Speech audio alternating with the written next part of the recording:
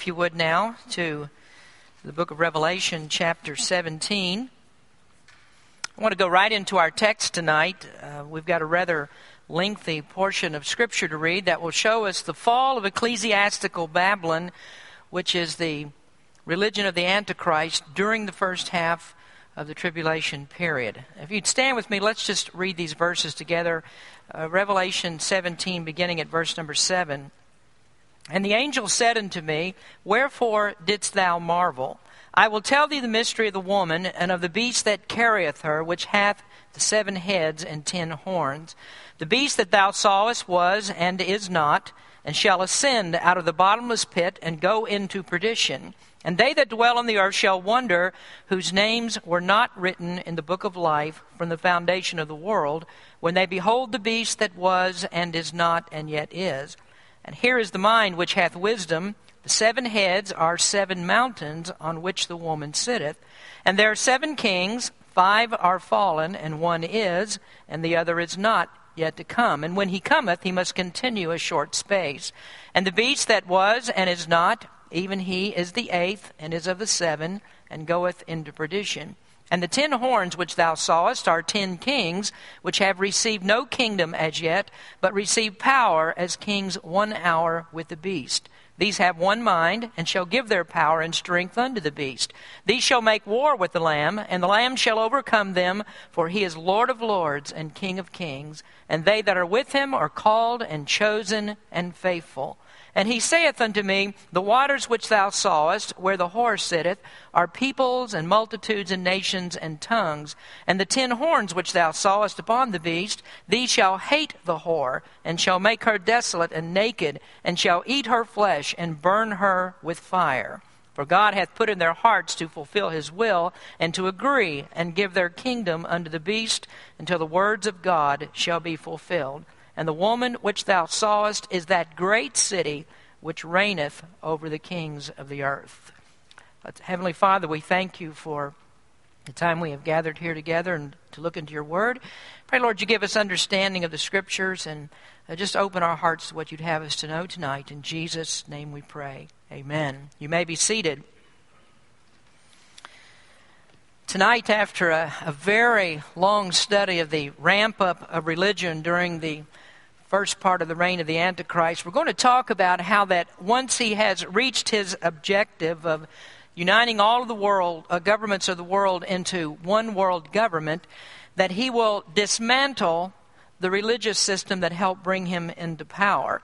The religious part of the Antichrist kingdom is ecclesiastical Babylon. And this is a worldwide church that is able to do for the Antichrist what he would never be able to do on his own. And that is to unite a politically divided world, a culturally divided world, an ethnically divided world. And he can bring all of these people together because they all have one thing in common. And that is that all people are religious. There is a spiritual part of man that is virtually unexplained by those who believe in evolution, because no matter where you go in the world, whether you go to the most civilized of people or whether you were to go to the most barbaric of people, they all have this one thing in common, that they believe in God. Now, they don't understand who the true God is. They don't naturally know who he is, but they do know that there is a maker. They do know that. They know that there's somebody bigger than you and me. Well, they don't rightly interpret him as the one true God of heaven. As Paul said, that what man does is he turns God into an image, like creeping things, 4-footed beast, all sorts of things like that. And as we've learned, as we've gone through this study of ecclesiastical Babylon, that men are prone to create God in an image like unto corruptible man. Paul also said that. But despite the different gods that people worship, we all have this one thing in common, and that is that we are more than just physically human. We are also spiritual. And the problem is that all of us, even though we are spiritual, we are all spiritually wicked.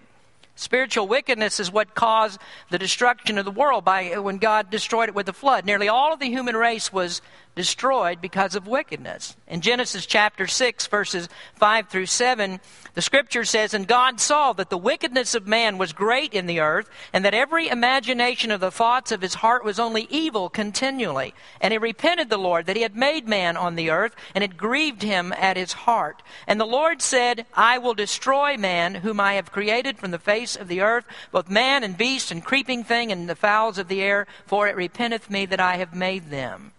As we know, there was only one family that was saved from the flood. God instructed Noah to build an ark, and so for 120 years while he was building that ark, Noah preached, but all the time that he preached, there was not one person who ever turned and repented of his sin. And so God had Noah and his family go into the ark, and then the world was destroyed by the flood. And then after Noah departed from the ark, it was just him and his 3 sons and their wives and Noah's wife. And God started everything over with those 8 people. 8 people started the whole thing over again. But the problem with that is they were sinners. And the children that were born to them were also sinners, so that we find within 2 generations after the flood, the world had become exceedingly wicked one more time.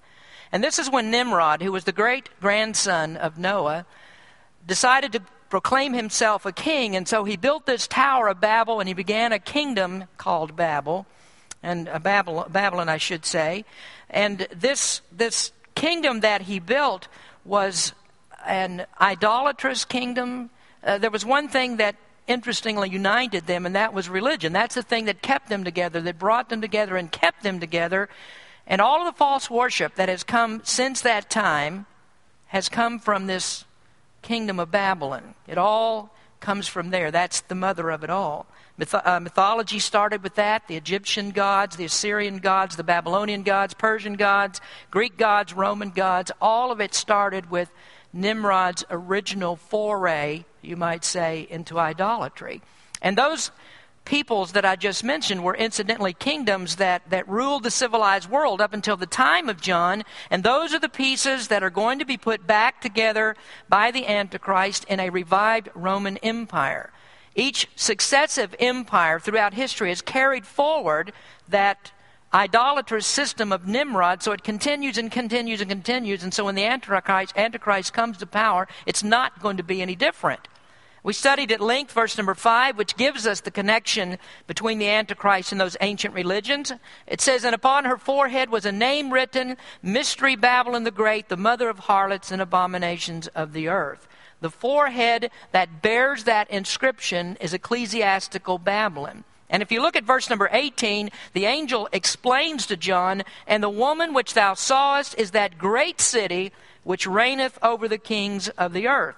And between verses 7 and 18 is the explanation of how and why Mystery Babylon is destroyed. So this religious system that helped to bring the Antichrist into power and his cohorts into power is destroyed because all that the whore ever was, all this religious system ever was a vehicle to get power. So each fed off the other until power was gained. And then the woman becomes so hated, her control is so hated, that they'll scorn her. The kings of the earth that join in with the Antichrist will throw off her yoke, and then they will grind her to pieces. Now, since the Antichrist, his kingdom begins as a revival of the old Roman Empire, what do you think that his religion would be like? What religion would he have? Well, he starts it all back up again with the religion that the Roman Empire ended with. And the last religion of the old Roman Empire was apostate Christianity. And it actually took its name from the Roman Empire. And we know it as Roman Catholicism, the Roman Catholic Church. So this was the unification of the pagan system of Rome, that old religion of ancient Babylon, with schismatic churches that had perverted the gospel of Christ. And so you put pagan Rome with apostate Christianity, and you get Christianized paganism. And Christianized paganism became Rome's religion, so that when the old empire fell, when the Roman Empire fell, what was left of it, or the thing that is left, is the old religious system. So the Roman Catholic Church survives today.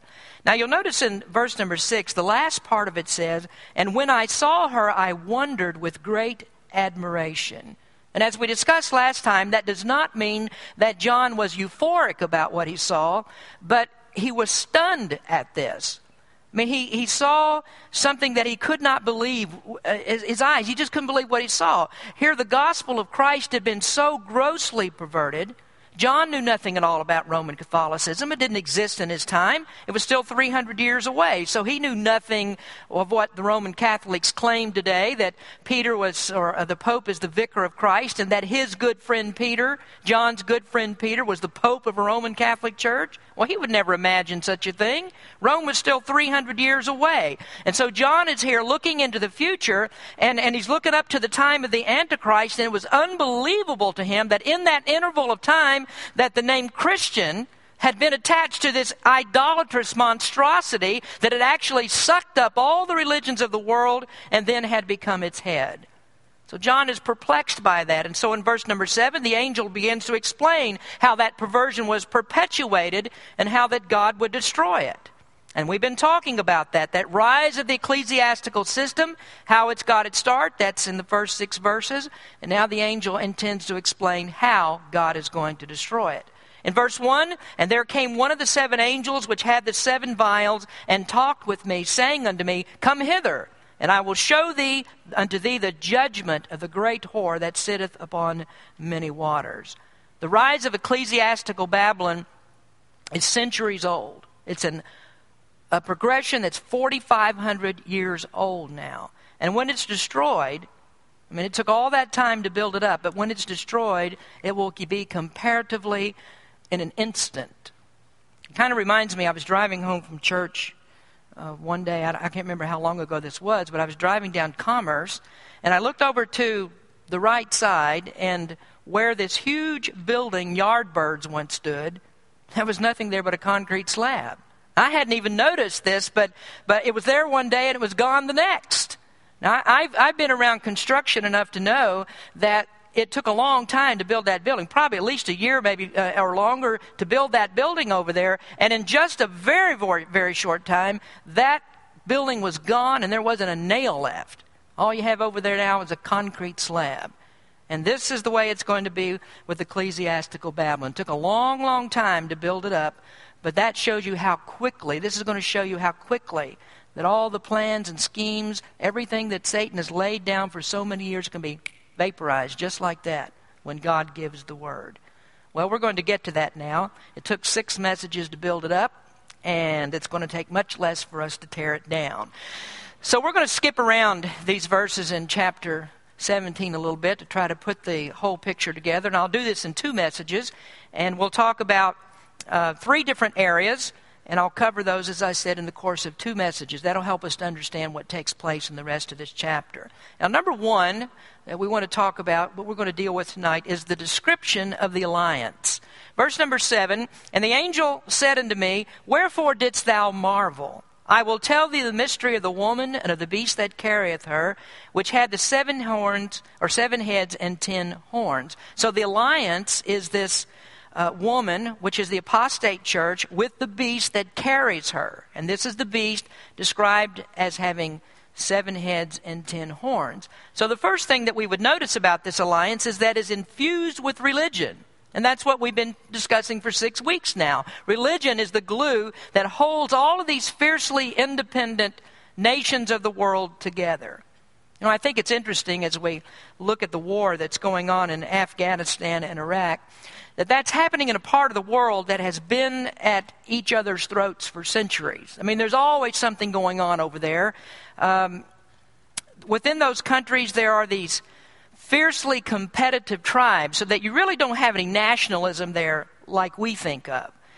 I was talking to Eric Hill when he first came back from Afghanistan, and he told me that those people are not fighting to preserve their country like we think of protecting America. I mean, there aren't any patriotic veins that are running through their bodies. These are backward, barbaric tribes, and they can't get along with the guy over the hill, much less somebody who's going to rule them from a capital of the nation somewhere. But they are united in one thing. They hate Americans. And they have a religion that with all of its factions is still strong enough, it has enough fortitude to cement them together against what they call the Great Satan.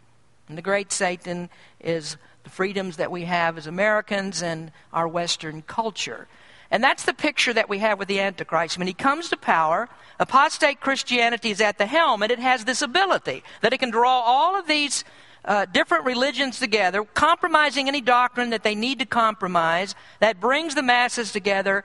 And so the Antichrist has his formula for getting people together. As I mentioned before, the apostate church has an insatiable thirst for power. And Roman Catholicism believes that it has the right to conquer the world. And so with wars and torture and imprisonment and with death, they've used all of those things to try to bring people under their power, to get them to knuckle to under their in submission. So you have this symbiotic relationship that exists between the Antichrist and this apostate church. But as they're together for this first 3.5 years of the tribulation, they're looking at each other with a jaundiced eye. The apostate church cannot get the power that it wants without the Antichrist, and the Antichrist can't get all the power that he wants without the apostate church. And so when it is finally united, when all of that comes together, when the nations of the world are in one government, when that happens, then these kings are going to turn against ecclesiastical Babylon. They'll throw off the yoke, as I mentioned a minute ago. They won't stand her any longer. And we're going to get to that next week. So the quest for world power then has its first component, which is religion. Religion is what gets the ball rolling. Now, even now, Catholicism is working for the unification of all religions. When I was preaching on Sunday morning a few weeks ago, I was talking about appalling preachers. And at that time, I mentioned to you Mother Teresa. And Mother Teresa said that her charities that she had there in India were not for the purpose, or they didn't try to do anything like converting people to Christianity. Mother Teresa's idea was that it doesn't matter what you are. You can be a Hindu, you can be a Buddhist.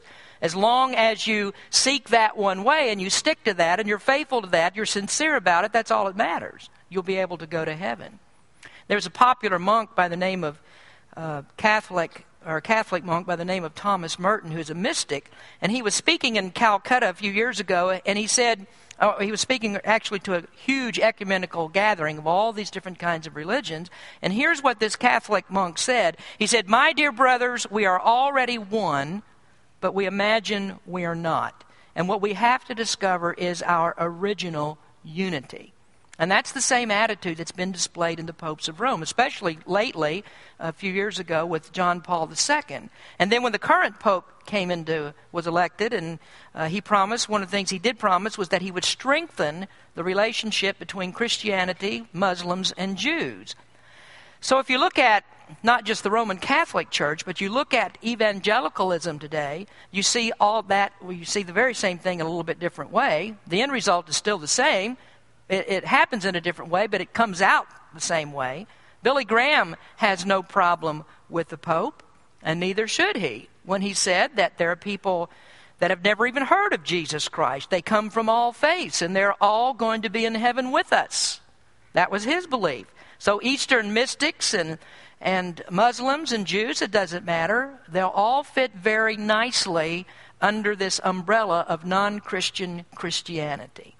So that's the first of the alliance. It's infused with religion. Now, secondly, the alliance is dominated by one ruler.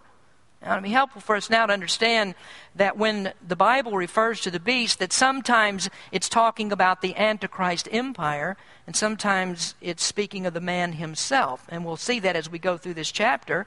In verse number 7, the beast has 7 heads and 10 horns. That speaks of the empire. In verse number 11, the beast is an individual, and we'll see that a little bit later. In verse 8, they're both together.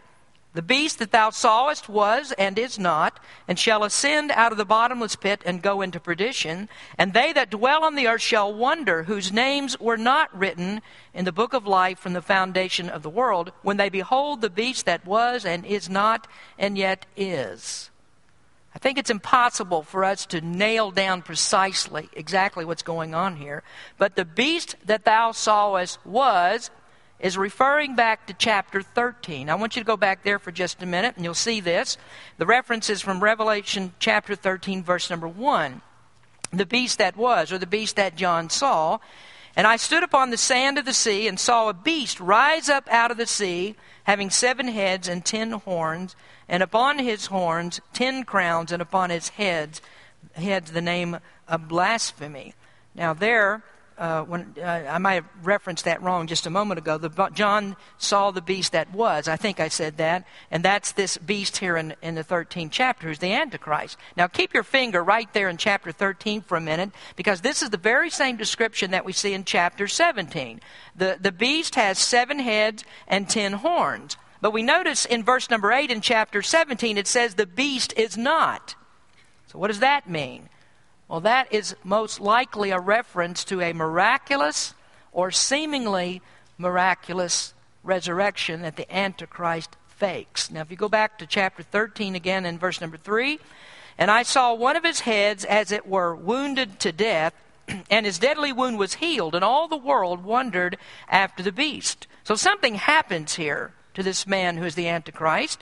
He fakes his death. He appears that he died, but then he comes back to life.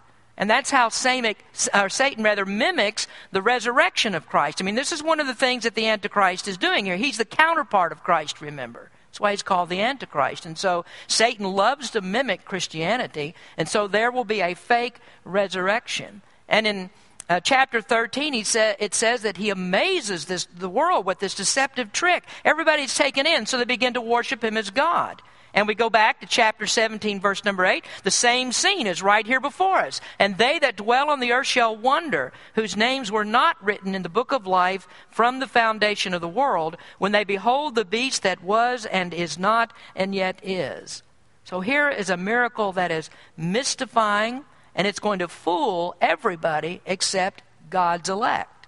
Now, we're not going to go much back into that again. We looked at this several months ago when we studied Revelation 13, verse 8, and we saw there how that names were written in the book of life before the foundation of the world, and these are the elect of God. And you can't get much plainer than that. The same thing is seen in 2 Thessalonians 2, verse 13, when it's referring to the very same time period. And then Jesus refers to this time period as well. And he says in Matthew 24:24, "For there shall arise false Christ and false prophets, and shall show great signs and wonders, insomuch that if it were possible, they shall deceive the very elect." Now we praise God that the elect cannot be deceived. They are God's people. Their names have been written down from before the foundation of the world. So that means they will be in heaven. It means that God's intent is that they would be in heaven. And it also means they will be saved in time so they can go to heaven. So God is not busy erasing names out of the book of life like many people think. And he doesn't write your name down when you get saved. Your name was already there before the foundation of the world. Now, if you need a refresher on that part, to go back and pick up the sermon from chapter 13, verse number 8, because we prove there that election is a Bible doctrine, despite the protest of people who hate the doctrine so much. Well, we also notice in verse number 8 that the beast ascends from the bottomless pit. And here we have symbolic language that means that his empire, that he and his empire are hellish. This is a demonic empire that's powered by Satan. Now, some believe that this means that the Antichrist is a person that died, and then he went to hell, and then he was resurrected out of hell. But the Bible never says that a person can escape from hell. So he must be using symbolic language here. He must be talking about the empowerment of Satan. And then I said, when you're looking at this, you're looking at sometimes at a mixture between the Antichrist himself as an individual and whether the Bible is talking about his kingdom. And so we can look at this as well, that it could be talking about the empire itself. The Roman Empire ceased to exist, but it will be resurrected in a new form. So whichever way that you want to look at it, the Antichrist and the empire are intertwined so that what applies to one also applies to the other. Now let's go back to verse 11 for just a minute, and we'll have to come back here and tie everything together. "And the beast that was and is not, even he is the 8th and is of the seven, and goeth into perdition. Now, that seems to be very confusing language there. But there are 7 heads that are on this beast, and they're representative of 7 kings and 7 kingdoms. And I'm going to explain that part just a little bit later. But I want you to notice here that the Antichrist comes out of the 7th kingdom, and he takes control. This is what we're talking about right here at the midpoint of the tribulation. When ecclesiastical Babylon is destroyed, then the Antichrist comes out, and then he becomes the dominant figure. And that's the point where he actually becomes supercharged, you might say, by Satan. Now, at first, in the first 3.5 years of the tribulation, Satan is working on him. The powers of darkness are working there, demonic spirits and so forth. But you could sort of look at this like they're influencing from the outside. But it appears that at the midpoint of the tribulation, when ecclesiastical Babylon is destroyed, that at that point Satan actually enters into the Antichrist. And he gives him these superpowers, you might say. I mean, powers like an evil angel would have. And that is what convinces people to follow him. So all the world is sucked into that, and they begin to worship him as their God. Now, we're going to drop back here a little bit to see the third part of the alliance. First, we have the alliance that is infused with the religious system. It's dominated by one person who is the Antichrist, who uses that system to climb up and gain power. But there's also a third part. And the third part is what actually crushes the religious system and brings it down. And this part of the alliance is incorporated with many kingdoms. Verse 9, "And here is the mind which hath wisdom. The 7 heads are 7 mountains on which the woman sitteth. And there are 7 kings, 5 are fallen, and 1 is, and the other is not yet come. And when he cometh, he must continue a short space." Now, we notice there first that in Scripture, mountains are sometimes emblematic of kingdoms. In fact, God uses this term mountain to describe the millennial kingdom. In Isaiah chapter 11, verse 9, it says, "They shall not hurt nor destroy in all my holy mountain. For the earth shall be full of the knowledge of the Lord as waters that cover the sea." That holy mountain means the millennial kingdom of Christ. So the angel says the 7 heads are 7 mountains, and in verse number 10 says there are 7 kings. So the mountains are emblematic of the kingdoms, and you have the 7 kings. Well, some people say that the mountains here are the 7 hills on which Rome sits. And throughout history, Rome has been known as the city that was built on 7 hills. And you may remember when we talked about this before that I said that could be the interpretation. This could be the city of Rome, because after all, we're talking about a revived Roman Empire. But there's also good evidence, I think, in Scripture that the city of Babylon, the ancient city of Babylon, will be rebuilt. And both of those are very good interpretations, I think. I think they're equally valid interpretations. So you might hear me switching between the two, and that's because I don't think the overall interpretation suffers if you take either side of that. But the angel goes on and he speaks of 7 kings. And we notice here that the description puts us into an historical context. 5 are fallen. 5 kings or kingdoms have fallen. And he says 1 is, that means 1 is right now. That would be in the time of John.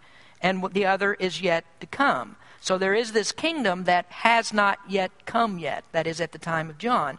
So what's that referring to? Well, here's why you have to keep coming back to our study of Revelation. Because if you miss something, you can get very confused by all of this. So we go back to chapter 13 once again. So we'll go back there if you would. And we covered this in detail when we were looking at chapter 13, so I'm going to be brief with it tonight.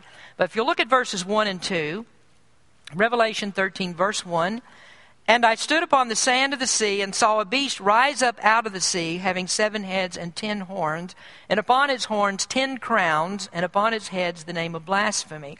And the beast which I saw was like unto a leopard, and his feet were as the feet of a bear, and his mouth as the mouth of a lion. And the dragon gave him his power and his seat and his great authority."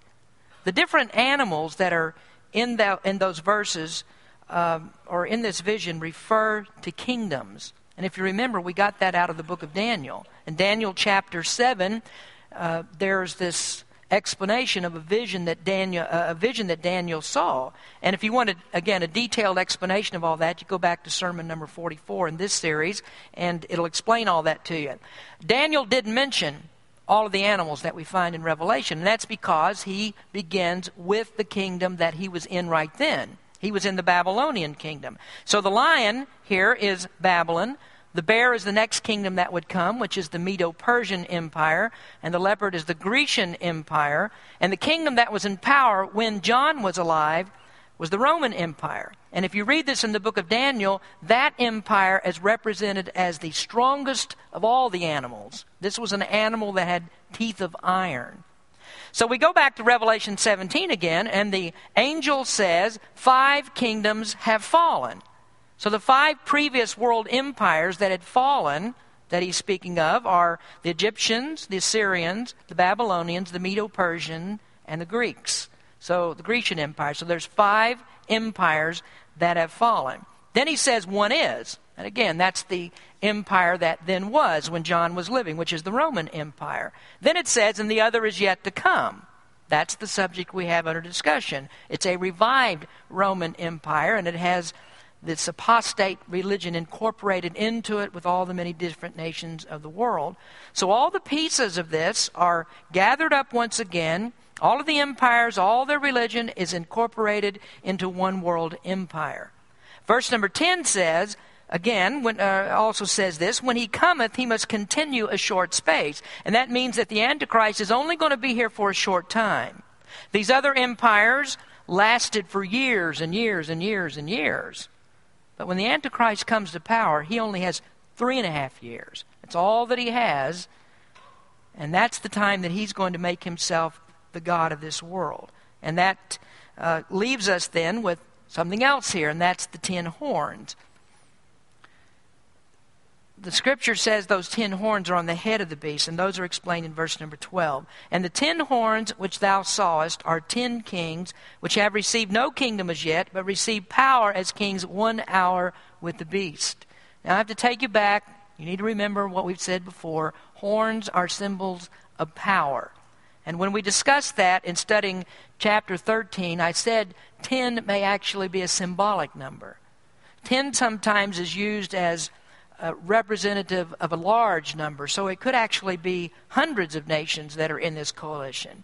But then there are some people who believe that no, it's talking about the world is divided up into 10 zones, and there are 10 kings that control these 10 zones of the world, and the Antichrist sits on top of all of that. But whichever that is, we do know that the world's attention is turned to the Antichrist, so all the politics that divide us right now, all of that is done away with, and everybody has this one party ruling over them, and that is the kingdom of the beast. So there are 10 kings that have not yet come to power.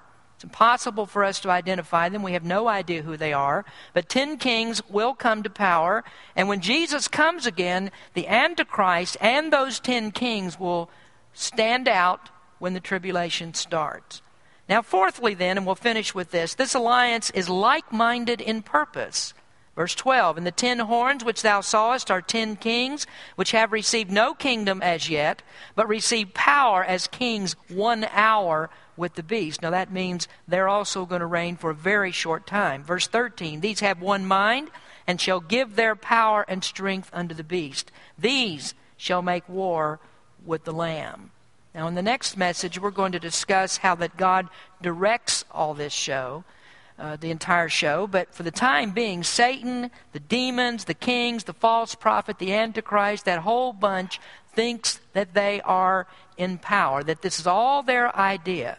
Now Satan is angry because he was cast down to the earth, and if it's possible for him to become angrier because of that diminished status that he had in God's kingdom, and there again we go back and we think about what was the cause that precipitated Satan's fall in the very beginning. And it very well could be that when God elevated man and made man and showed that he had a plan for man, that Satan was no longer top dog. I mean, he was the chief angel, and he's no longer top dog, and so he rebelled against God, and God cast him out. And in the tribulation period, he's actually cast down to the earth, so he no longer has the power to flirt through the heavens and go wherever he wants to, and even to appear in heaven itself. He no longer will have that power. So Satan is very angry about all of this. And perhaps the kings don't realize it, and maybe in the first 3.5 years of the tribulation, the Antichrist doesn't realize this, but they have been put into a fight, they're drawn into a fight that they cannot win. Now they think that they can. Their purpose is, these 10 kings and the Antichrist, they're men, and they're thinking, we are going to rule the world forever. But let's suppose for just a minute that Satan did actually win the war. What would happen to the Antichrist and those 10 kings then? People don't mean anything to Satan. For centuries, Satan has tempted people. He has actually increased their suffering in hell because of all of their sins. Now, he doesn't have the power to do that, but God does because of their sin. And so Satan has just used people all along to further his purposes. And so if he could actually win, do you think that he's going to let these puny men control the world? There's no such thing as utopia with Satan. Now, the Bible teaches us that as children of God, God has made us a promise that when he comes, we're going to live in his kingdom. We're going to be able to rule and reign with him. Satan makes no promises like that. Well, he may promise it, but it's never going to happen.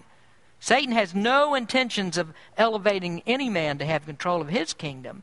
So when you join up with Satan, the only thing that you're ever going to get is misery. Always, only misery. And that's true whether he could win against God or not. But he can't. That's useless speculation, you might say. So they all have this hopeless purpose in mind. They are like-minded, but they are all alike condemned. Now, we just need to thank God that if you are a child of God, you thank him for this, that he chose you. Thank him that he gave you salvation. You're not going to have to go through any of this. If your name has been written down before the foundation of the world, none of the things that we talk about tonight are going to bother you at all, because you're going to be one who comes back with Christ and rules and reigns with him. Let's pray. Heavenly Father, we thank you for time we've spent together in your word, and though we make a feeble presentation of it, we just ask, Lord, that the word would be used, that there would be greater understanding. And Lord, we just pray that you would help us as your people, that we would tell others about Christ. We'd tell them about what is going to happen, and we just pray the Holy Spirit will work in their hearts and call them to repentance and faith, that they would trust Jesus as Savior. Lord, bless your people tonight. We thank you for their attention and for those who are interested in your word, who come out to hear your word preached and to worship you. And we give you the praise for all of this. In Jesus' name we pray. Amen.